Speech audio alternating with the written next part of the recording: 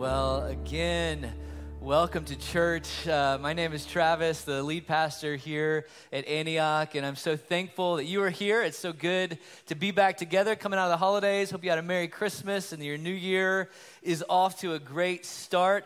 We are excited about the things that God is doing. And I've been trying to find words to describe that excitement, because I feel like that's something that we would always say. We're always excited about what he's doing. We're excited about being right on the edge of what he's doing in terms of pressing into God and honoring him with our lives. But we really sense, and I mean this, we really get a sense as a leadership team of this church, as we gather together with other leaders in our movement, as well as others outside of our movement that we walk with, that God is up to something incredibly significant in these days. And it's hard to put words to, or to communicate, or even wrap our minds around, but it's to the degree that we find ourselves leaning into God more than perhaps we ever had. There's more that God is speaking. There are more things that he is doing in the hearts and lives of different people that seem to be aligning with one another, that really are leading the larger body of Christ to believe that God is up to something significant in these days. And for us as a people, we have felt this stirring to press into those things, that we might be right in the middle of the outpouring of God's Spirit in a way that perhaps none of us have experienced in our lifetimes. And that's the kind of thing that we, and as again to say, not just we, but the larger body of Christ is really sensing for this time period. And sometimes I feel like a cheerleader, like, oh yeah, that's just kind of what you say. Like sometimes I'll be watching SportsCenter, and Joy always gives SportsCenter a hard time, because anything that happens is like the biggest deal that's ever happened in sports, and it's some new record that's been broken, and it's like nobody has ever scored that many touchdowns on January 9th before, when the temperature was over 58 degrees, and she's like, yeah, what, they just try to keep you watching or something. But so I feel kind of like that, but there's just something that God is doing, and that he doesn't want us to miss out on. And in some ways that doesn't change how we ought to live, but when there's a fresh expectancy, when there is a greater hunger that we feel rising in our hearts, because we're beginning to see glimpses of God moving in ways that we haven't seen. We're beginning to hear testimonies of a radical nature, of a supernatural nature. We begin to lean in a little more, and we begin to even do some of the things like we sung about this morning. Let's clear out the clutter of our lives and the distractions, and let's get single-minded. Let's get focused on the only one that really matters. And that's kind of the season that we are in and have been in. If you were with us in the fall, we had a real emphasis that God led us into in believing for and contending for revival. Positioning ourselves both individually as well as a corporate body to receive from God an outpouring of his Spirit that would cause us to come alive in Jesus. That where we would just have a spiritual awakening that would stir up a passion for him, a passion for his purposes in the world around us, that again would circle back and just cause us to lean in and become hungry for more. And so we want to lean into those things, church. And I know there's a lot going on in the world around us, and there's a lot of things that we're thinking about for Monday morning, and there's relational tensions that we have in our lives, and all of the things that life presents to us. But above all, and in all, and through all of those things, we must cling to Jesus as our only hope, as the only one that matters. And we're going to be doing some things throughout this semester that are a little different in this spring. We're going to be doing a series of studies that we're calling chapter studies. If you've been around for a while, you know that we'll do book studies at different times, where we'll go through a different book of the Bible, spending maybe 8 to 12 weeks trying to get a more full understanding of a particular book of the Bible. This is going to be something like that, except we're going to be picking a particular chapter out of a book of the Bible and giving some context for where that chapter falls and what's happening in the broader context of the book.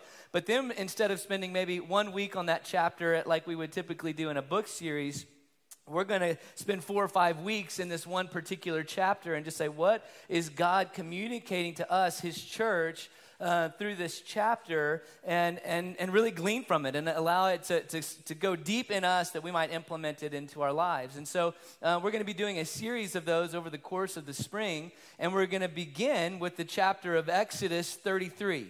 So we're going to be in Exodus 33 today.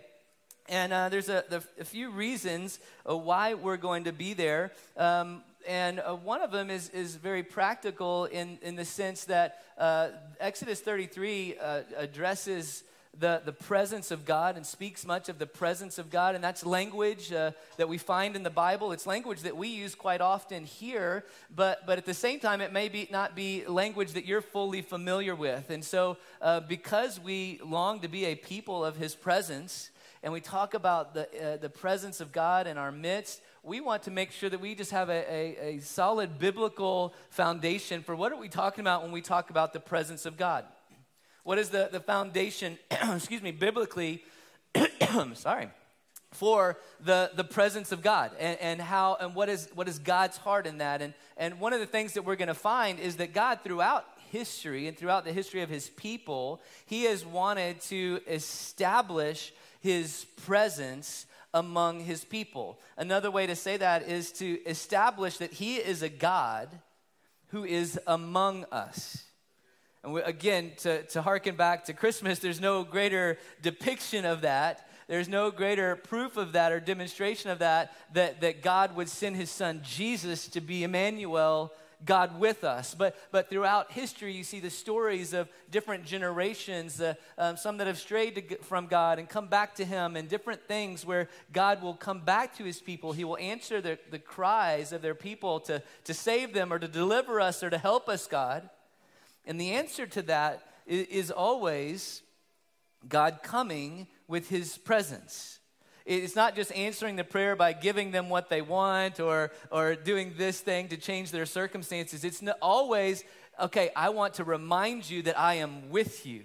And I will be with you, and I will walk with you. And then as I walk with you, then there will be breakthrough. Then there will be peace. Then there will be joy. It's the establishment of God's presence that he always comes with to his people. And we're going to see that in the story of the Exodus. And we're gonna allow God to firmly establish his presence among us. That's the desire in the end. God, won't you firmly establish your presence among us as a people, that we are a people of your presence. Not just when we're here in this building, but because we walk with you every day. And we carry your presence everywhere that we go by the Spirit of God. And so today's going to be a little bit different than the remaining weeks, because particularly because of where Exodus 33 falls later in the book of Exodus. I believe that I needed to spend quite a bit of time here just giving us some of the context for which we're going to need to know about entering into Exodus 33 so that we can get all of it that God wants us to get out of it. So the story, or the book of Exodus, is named after an event. And that event comes on the heels of 400 years of slavery that the Hebrew people, God's people, have been under. Okay, so Abraham is a character in the Old Testament that the New Testament refers to as the father of faith. He was the one that God initiated with to be a people for God's glory. God initiated with Abraham and said, I want to bless you. I want to give you many descendants, and I want to bless you so that you might be a blessing to the earth.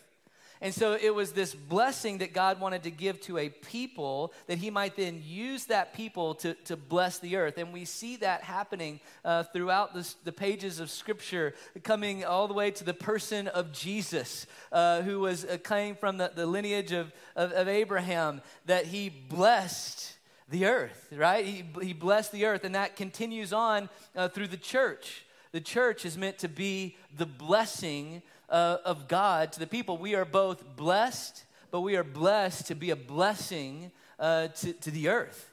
That's what we're called to. And so that began back in these days. Well, in the book of Exodus, you have a character that comes on the scene known as Pharaoh. And Pharaoh and the nation of Egypt began to threaten that blessing that came from God through the enslavement of the people of Israel. And this particular Pharaoh was more evil than even those before him, particularly in that we see that he had every male child under a certain age killed, murdered.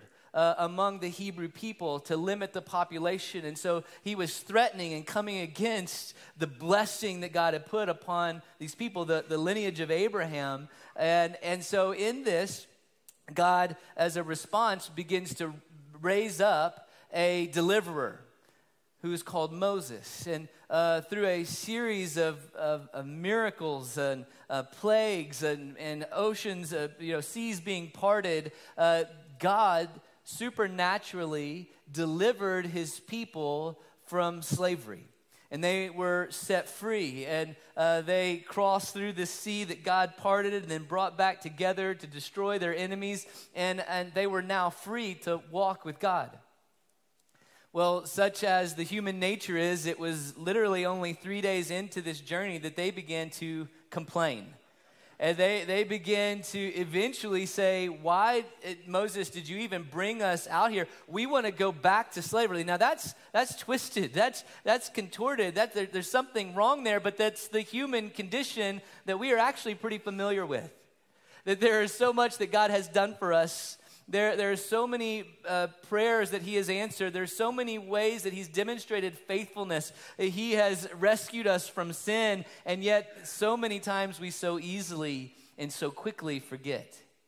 And so we always have to be careful in the reading of this story not to estrange ourselves from the people of God by saying, how could you see a sea parted and 3 days later be complaining? Or a couple weeks later be saying, I want to go back to Egypt. At least we had enough food or something besides this bread that we have to eat every day. Or whatever the complaining was, there was this wrestling in their hearts, though they had seen God. Though they knew he was real, there was this struggle.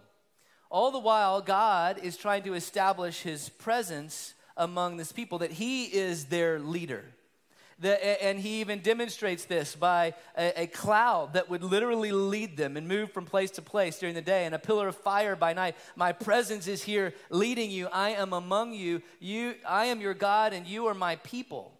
So there's this establishment of presence. And yet there was this complaining and this thing going on in the hearts of people that I think is well captured in Exodus 17. Okay, so in Exodus 17 is one of the times that the people are complaining about being thirsty, and then we need water, and we never have anything to drink, and we're going to die, and we want to go back. And then miraculously water comes from a rock, and they have all that they need, and there's a pool, and they set up camp in this area, and God provides once again. And at the end of that section of scripture in Exodus 17:7, it says that Moses called this place Massa or Meribah, because the Israelites quarreled and because they tested the Lord, saying, is the Lord among us or not? And I think that little question perhaps gets to the heart of each and every one of us. It gets to the heart of some of the complaining or the forgetting or the wondering or the fearfulness or the anxiety and all of the things that swirl around us, kind of capturing our attention and consuming us, is this question that was asked so many years ago, is the Lord among us or not? And again, we say, how could they ask that? Seriously, how could they ask that after being delivered in this way? These plagues that consumed their enemies, the sea that was parted, water coming from rocks, and bread coming from the sky. Like, how? And yet there is a condition of the human heart that always leads us back to this. No matter what we've seen, no matter how we have been healed, set freed, delivered, no matter what testimonies that we've seen, there's something about our hearts that have a tendency to wander back to this place and say, is the Lord among us or not? Is he really going to be faithful? I'm in this situation, but I'm really worried. Why? You're not saying it maybe, but you're wondering, is the Lord really here? And I know maybe some of the promises of Scripture about but do I really believe that? And by the way, that's why it's important to be a people of the Word of God, because one of the reasons is that there are so many promises about who God is and who He's made you to be and how He's called you to Himself that you need to rely upon and stand upon when you come to this place of, is the Lord really among us or not? You go back to it and you say, yes, He is. Because never will He leave me, nor will He forsake me. He's always working together for the good of those who love Him. There is these things that are truth that we rely upon and stand firm upon, and it's to fight this very battle. Is He really among us or not? And I think one of the things that God wants to do this morning is help us to identify the places in our lives where we're asking in different language that very same question. Through our actions, through our lack of trust, through our scrambling and trying to get things done on our own efforts, or all of the responses that we can at times have, where we need to resolve this question and understand that God has made His presence known to us, has made His presence among us, available to us. Not to mention, you take this into the New Testament, and as a New Testament believer, the Spirit of God dwelling within you, He has established His presence among His people, a people that is blessed to be a blessing. And so we've got this kind of this thing happening in the hearts of the people, and it's happened several times, and God always shows up, but then they find themselves right back in this place. And then we go. Let's fast forward a little bit to Exodus 24, and then we're going to get to 33 soon. But this is actually only 40 days before you get to Exodus 33. 40 days before that, you have Exodus 24, and it's the wrapping up of the covenant. So God has been communicating a covenant, making a covenant. Like, I will be a faithful covenant-keeping God to you if you will obey this covenant, if you will come into alignment with it and do these things and not do other things. There's where the Ten Commandments come, and just these moral commandments that God gives, and the people established this covenant in Exodus 24, and in the end, the whole people in one accord say, everything the Lord has said, we will do. Like, we're in. We're in with Him, okay? So now they're in a good spot in this moment, and they say, we're in. This covenant sounds good to us. We want to walk with God. We trust Him. We believe in Him. And so then in Exodus 24, beginning in verse 13, after this covenant is kind of ratified, it says that Moses set out with Joshua, his aide, and Moses went up on the mountain of God. And he said to the elders, wait here for us until we come back to you. Aaron and Hur are with you, and anyone involved in a dispute can go to them. And when Moses went up on the mountain, the cloud covered it, and the glory of the Lord settled on Mount Sinai. For 6 days, the cloud covered the mountain, and on the seventh day, the Lord called to Moses from within the cloud. To the Israelites, the glory of the Lord looked like a consuming fire on top of the mountain. Then Moses entered the cloud as he went up the mountain, and he stayed on the mountain 40 days and 40 nights. So at this point, you're thinking, things are going really well. Like, the covenant has been established, the people are all in, and now the glory of the Lord has just consumed this mountain. It looks like a pillar of fire. I mean, God's presence is here. He is establishing it. Moses is going to get the final ratification. He's going to bring it back down, and he's up there for 40 days. But what we find out a few chapters later is that the people begin to wonder if Moses is ever going to come back. In fact, they decide that he's not, and they grow impatient. They begin to stray in just this short 6-week period, and they have a golden calf constructed for them, one that they bow down to and begin to worship as the God who delivered them out of Egypt. That's insulting, right? That is incredibly insulting, not to mention that it immediately breaks the first two stipulations of the covenant, which is you shall worship no other God besides me, and that you shall cast no idol to represent me. So they've just blown out the covenant within the first 6 weeks. All the while, they are sitting at the base of a mountain on fire. Literally, you look up, and the mountain is what it described it. It looked like a consuming fire on top of the mountain. That's what it looked like from below. And so we have no indication that has stopped. The glory of the Lord is still there. Moses is in the presence of God, meeting with him. And so right there is a mountain consumed with fire. Just fire for the last 30 days or whatever. I don't know exactly the timing of when they decided to construct this calf, but they have missed it. And do you know that the condition of the human heart, or the mortal mind of man, has the capacity to God to be burning and his spirit to be moving, and for us to miss it? And I don't want that to cause an anxiety or a fearfulness of like, oh no, God, in his faithfulness for those that long for it and that are looking for it and are running after it, that you will not miss it. He's not going to allow you to just miss it, but it is possible to get so distracted or to get so caught up or to have a longing that replaces our longing for God that causes us to miss, even the people of God, to miss the fire of God, the presence of God moving in unprecedented ways.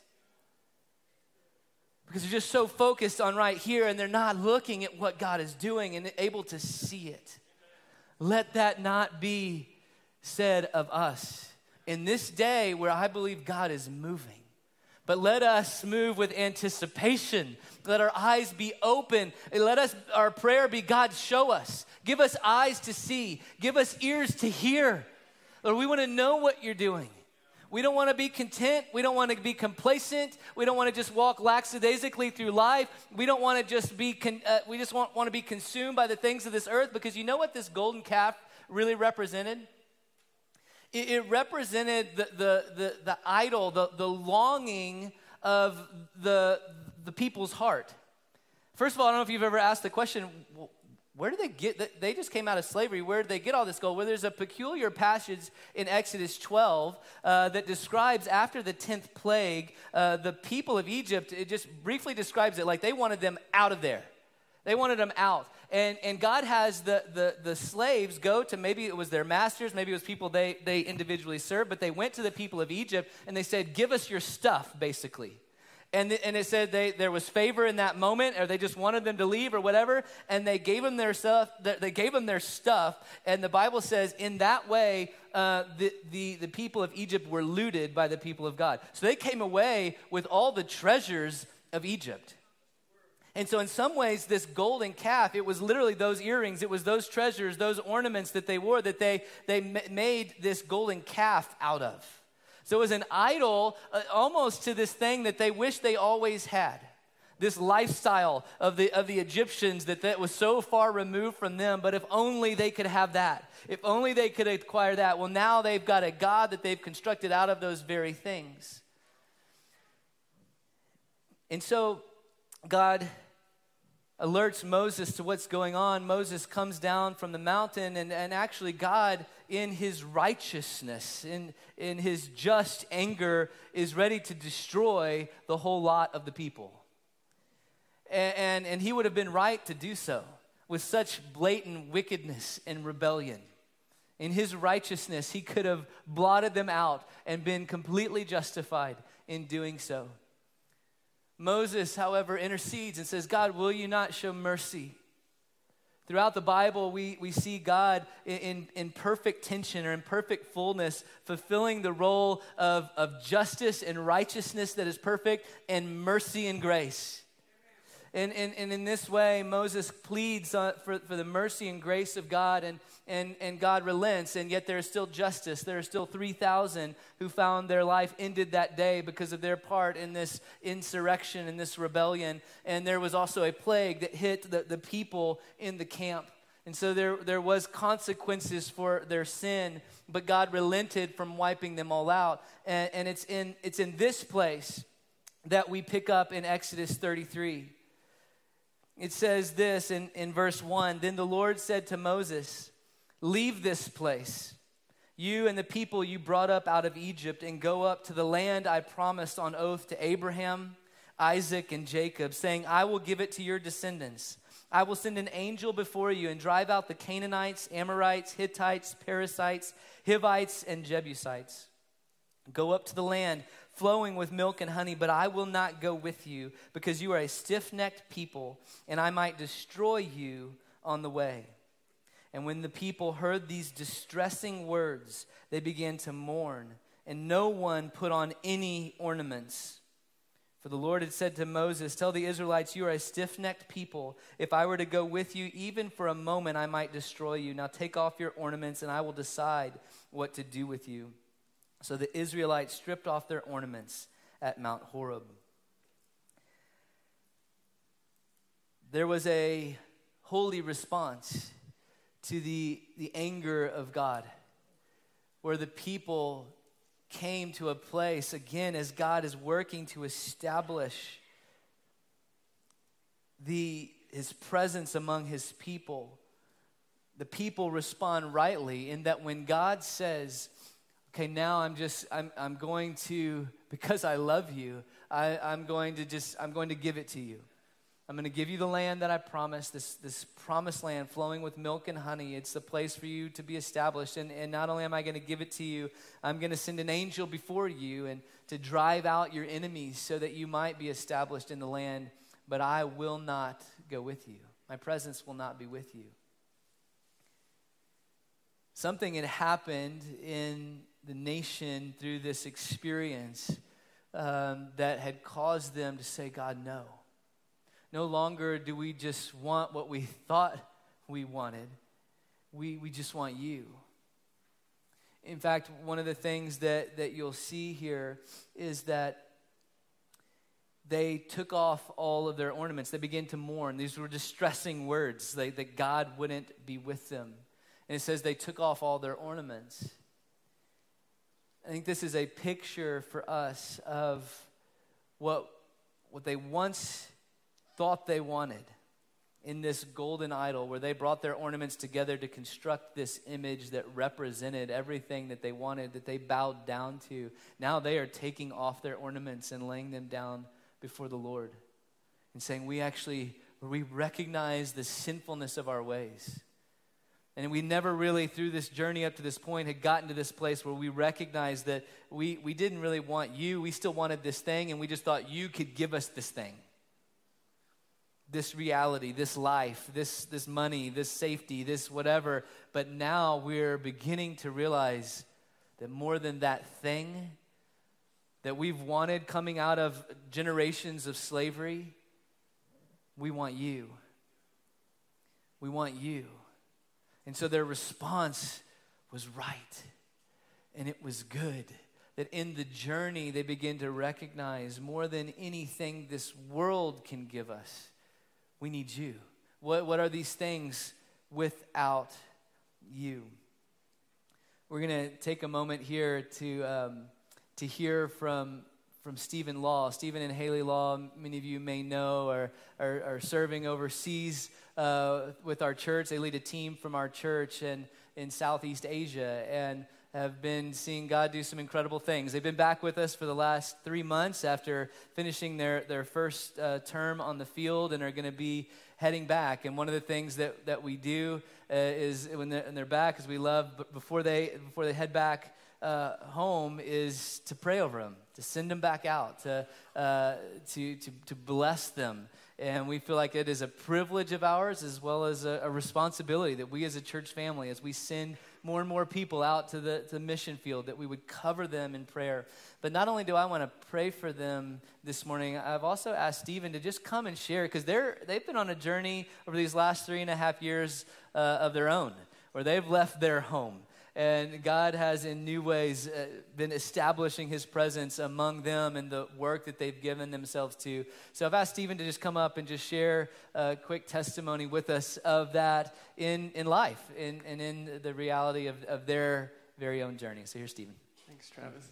Yeah, my name's Stephen, and yeah, as Travis asked me to share this morning, I just really felt stirred as I was thinking of, Jesus is my everything. He's our everything, right? It's him and nothing else. There's nothing else that satisfies like him. And I was just reminded of the psalm that says, better is one day in his courts than 1,000 elsewhere. And how true is it that we could have everything in this world, but if we don't have him, it's rubbish, right?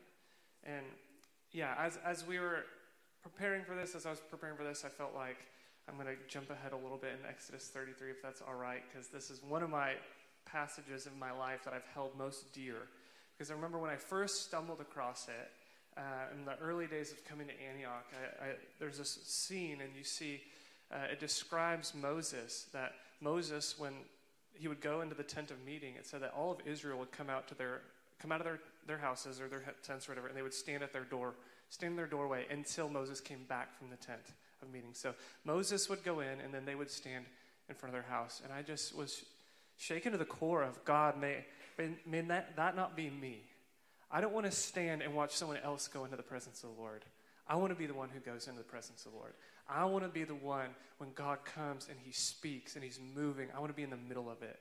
And then the second part of that, right after, and it says, just like as a side note, and Joshua was there, and he remained in the place when Moses left.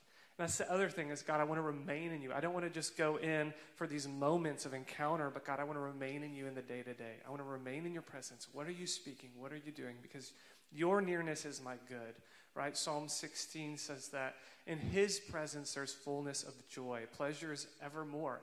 Everything that we could ever desire or long for or hope for or believe for is met in his presence.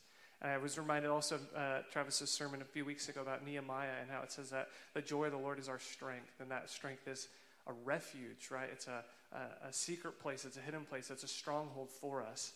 And so in his presence is not just joy, not just pleasures evermore, but it's a refuge. It's a stronghold. So everything we have is found in that place. And so I just want to share a little bit of our story, our journey to where we are today, and how that has been our lifeline as a family, as a team in Cambodia, how we have clung to the presence of the Lord.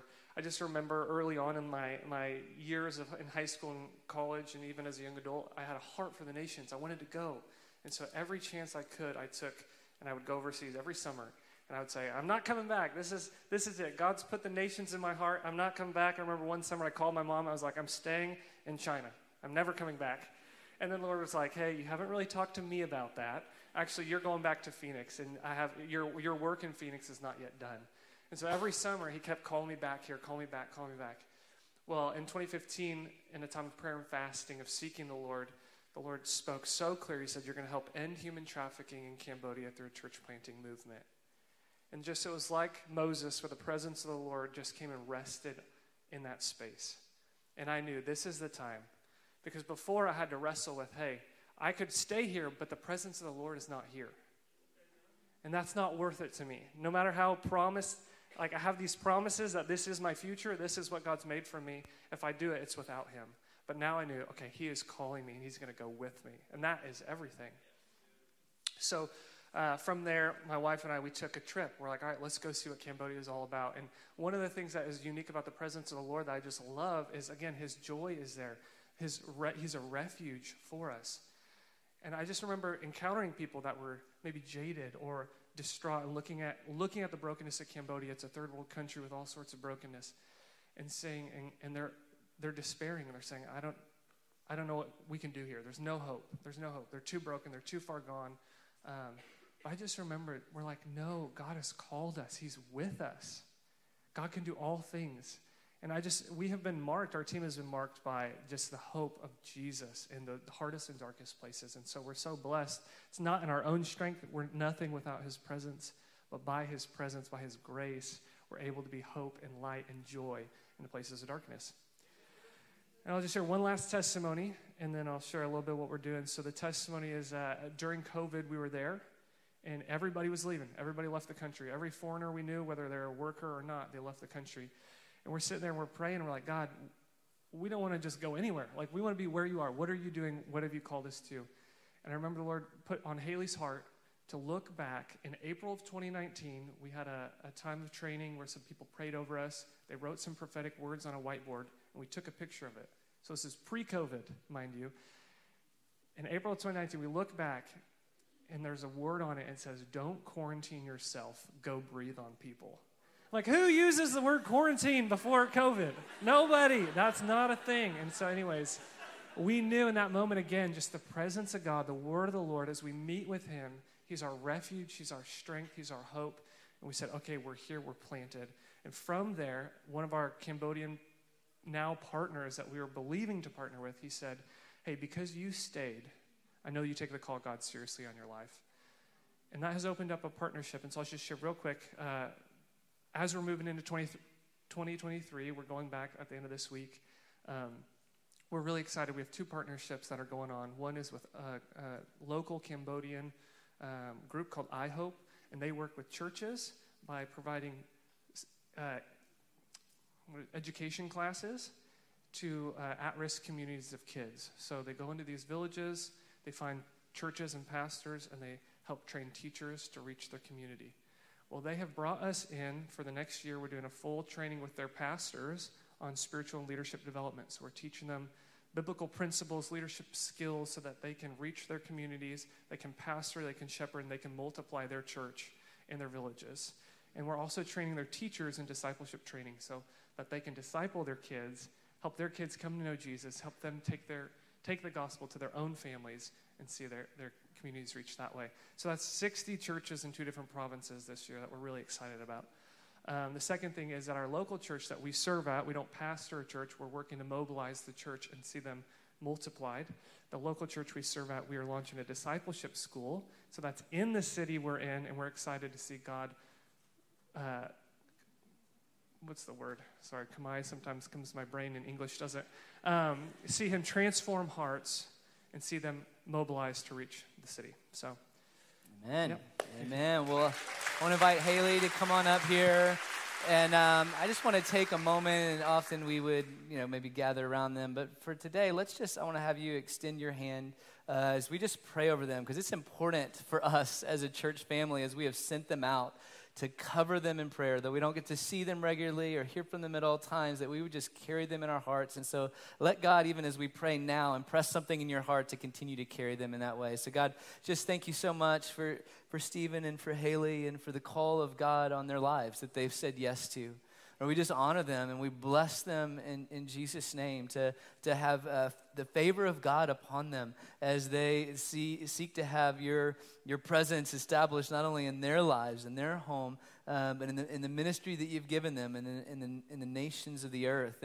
And so, Lord, we just pray your blessing on them and over their family, over Matilda and Ruby, God, that you would just bless their entire family and that they would have the opportunity and privilege to see your kingdom come and your will be done in the nation that you've birthed something in their heart to believe for. So God, come and provide everything that they need. May they trust and rest in you as they serve and live out the call of God on their lives. Lord, we love them. May they feel love and support from this church family, even when they're thousands of miles away. And we pray this all in Jesus' name. Amen.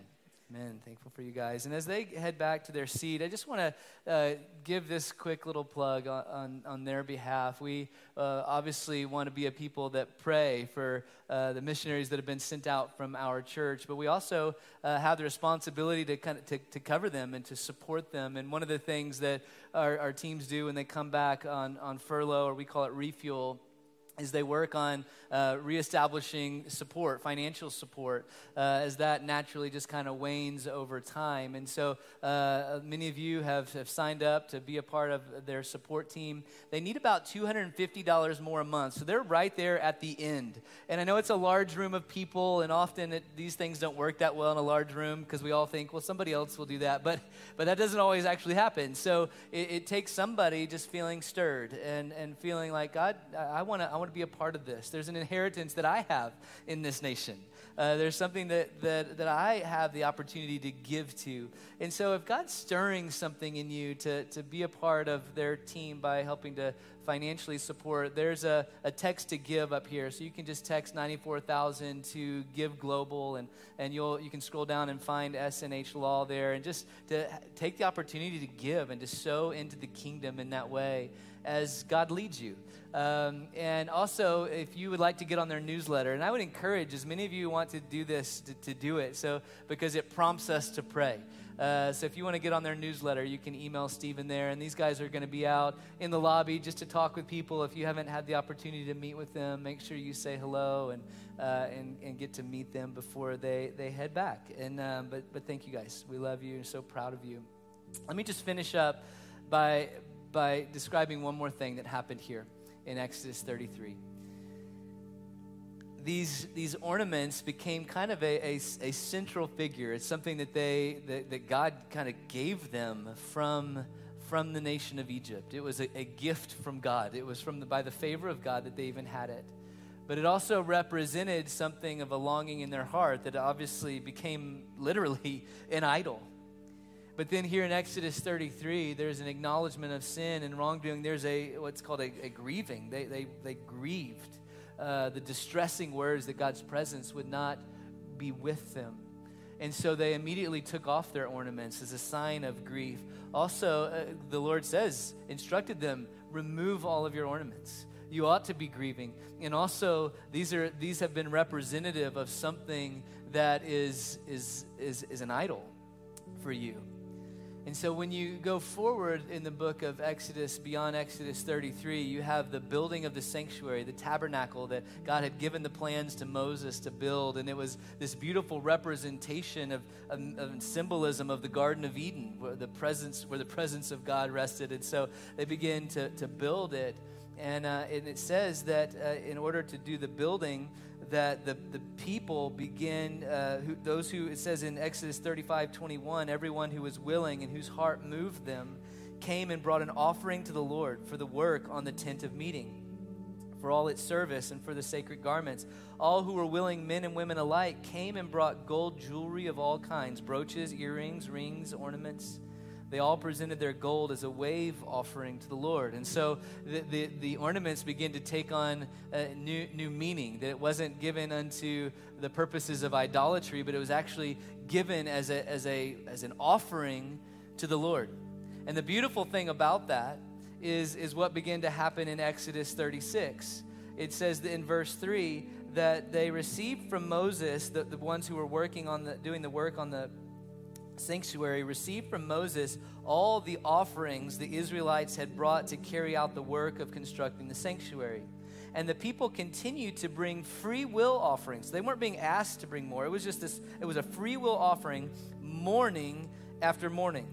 So it just kept happening day after day. People would bring more, and then they would bring more the next day. And so there was just this reviving of new people bringing things, people that had already brought some bringing more, so much so that in verse 4 it says that all the skilled workers who were doing all the work on the sanctuary left what they were doing. So the work stopped, and they came to Moses and said, you've got to tell the people they're bringing more than enough for doing the work the Lord commanded to be done.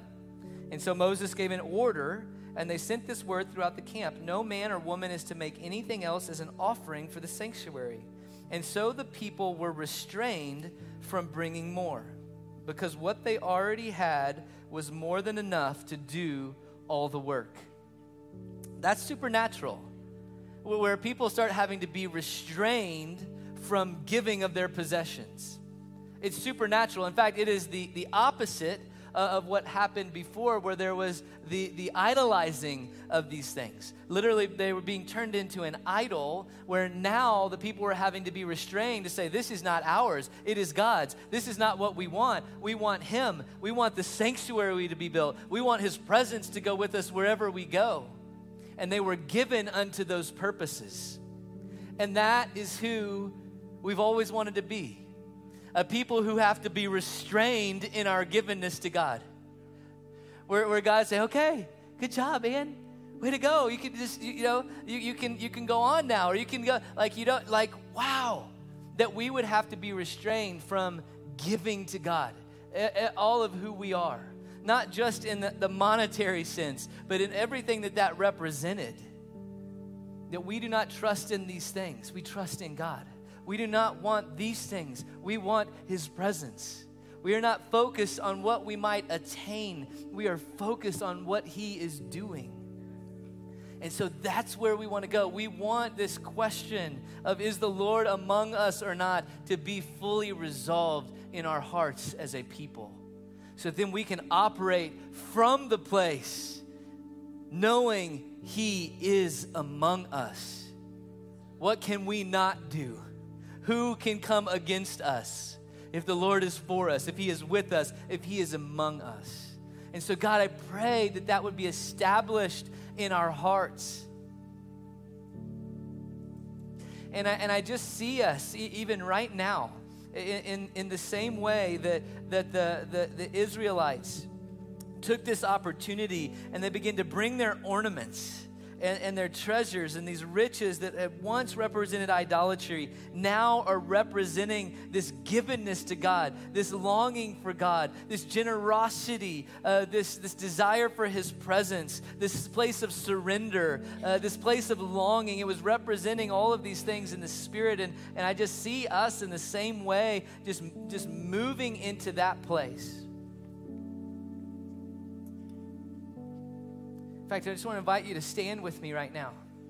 And we're just gonna respond in that similar way, where there are things that I believe that God wants to highlight, that are things that we kind of hold on to, that we have prioritized or that we've gotten distracted by. And in order not to miss the fire of God and his glory and all that he's doing, he's inviting us to come and to lay those things down with great joy. In a free will offering, saying, God, I don't want that. I know it's consumed me at times. I know it's distracted me at times. I know I can get bogged down in it, but what I desire is to come and bring it before you. And so we're gonna treat this place like the place of offering, where they were literally bringing their offering. And so you're gonna come and just lay those things down and say, God, I gotta get rid of it. I gotta unload this because I just want you. And instead of our ministry team members being up here in the front, we're going to have a few of our ministry team members over on the side. If you need prayer for anything, we'd love to pray for you. If, as you've heard about God's presence and his nearness, his love for us, and you don't have a relationship with God, but there's something in your heart that's saying, I want to know this God. I want to know more about him. We'd love to talk with you and pray with you about that. And so we invite you to come forward. But for this morning, this front space, I just want to begin to invite you, even now. You don't even have to wait. Just like if there's something stirring in you, like I just need to come and offer myself again to God. Kind of like we began the service today. Like I just need to offer it to him. And I need to surrender it again to him. We want to invite you into that space to get it, to position ourselves in a place and in a way that God might come and move.